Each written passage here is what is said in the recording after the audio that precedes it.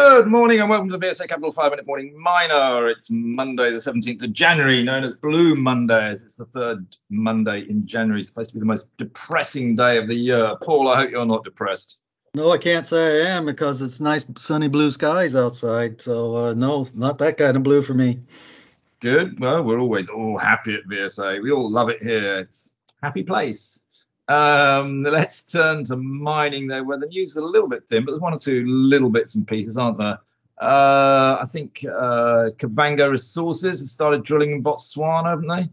Yeah, well, they've resumed the drilling that they had stopped for the Christmas holiday, and they also had some tools to fish out of hole 2 there on their concept. They've got a sulfide conductor in geophysics at depth that they're essentially trying to determine what is causing that particular anomaly, because they're looking for good size and hidden kinds of deposits. This is their business model. So it's just that they're getting back at something that was already underway before the holiday.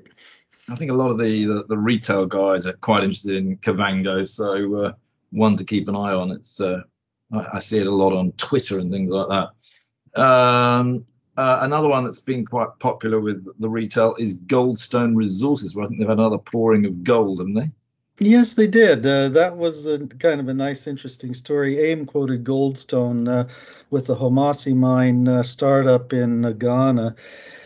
They did their first gold pour on the 30th of November, and now they have completed their second gold pour and gotten both of those shipments off to Switzerland for settlement. And the nice thing about it is they've produced enough gold and silver here from these two pours that they've paid off their early production loan that they had made or had been given in order to get this operation bootstrapped into production. So that's actually a pretty good outcome for a new company to get underway and paying off some debt at an early pace. So I'm encouraged to see just what they might be able to do next few months.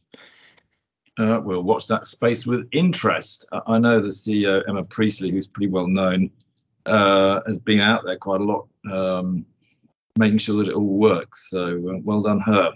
I think it's also worth commenting, Paul, because it's actually such a big potential project, is that there's been a load of activist activity, isn't there, in Serbia, not because of Novak Djokovic, but because of Rio Tinto and their Jadar mine, which is this potentially massive lithium mine to be built. I don't know if you've got any views on that.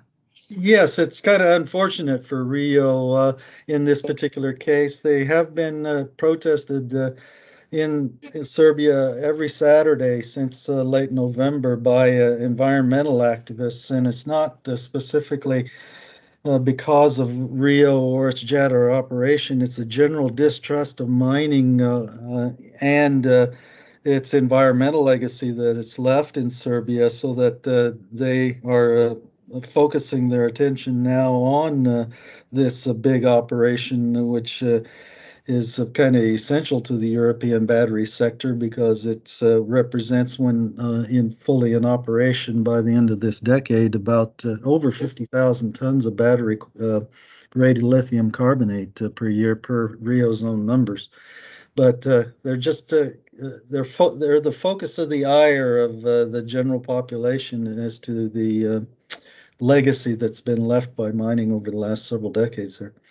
It's the interesting debate, isn't it, with mining, is that, obviously people feel that ecologically it's not great, but, it produces huge wealth. I mean, this could turn Serbia into the sort of Saudi Arabia of Europe with lithium. And so you sort of wonder, well, what do you want? Do you want the money or not?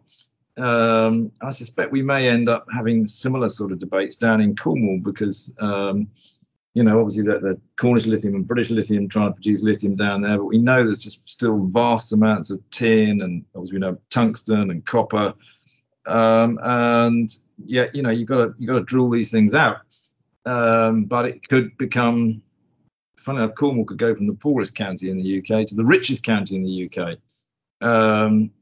It'll be interesting to see how that develops. Yes, anything else you want to talk? Sorry, Paul. Yeah. Yes, that's right. And that's a discussion or a debate that's going to have to be held all across the world, because just to get all of these battery materials up and out of the ground, that's going to be necessary if you want to have any hope at all to meet these 2050 private or climate targets. There has to be a meeting of the minds between the general public and the raw materials supply chain sector, that these things have to be put into production if you want to meet these goals. So let's get on with it and actually come to some agreement as to how we can get these things accomplished.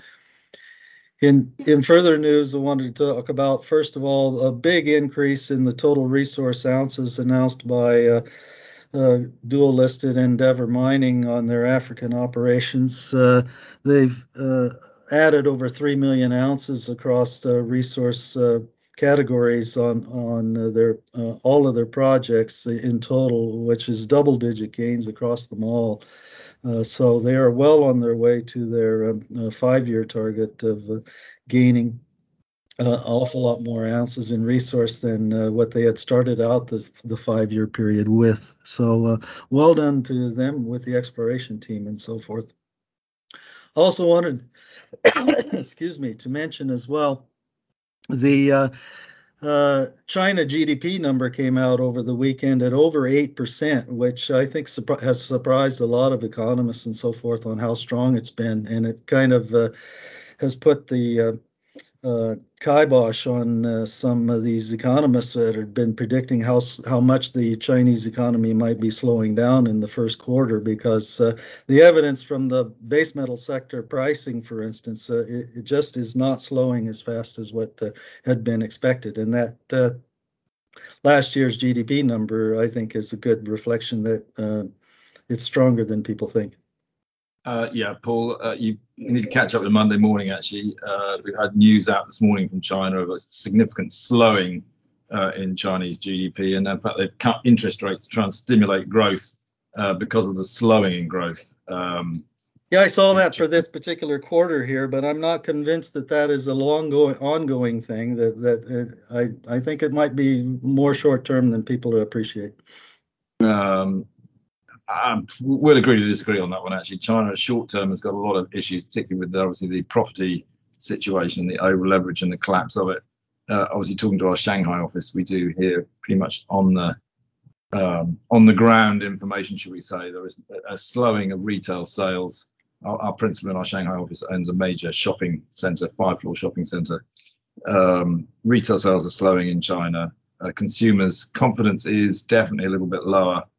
And of course, we know that because of this rapid inflation rise in the West, consumer spending in the West is likely to slow down, which of course means demand for goods coming out of China will slow down, which again slows down China. So I'd have to say, actually, I think you're probably wrong there, Paul, for the next 12 months. But longer term, it is a super tanker that you can't turn around. But we'll agree to disagree. There you go. Yeah.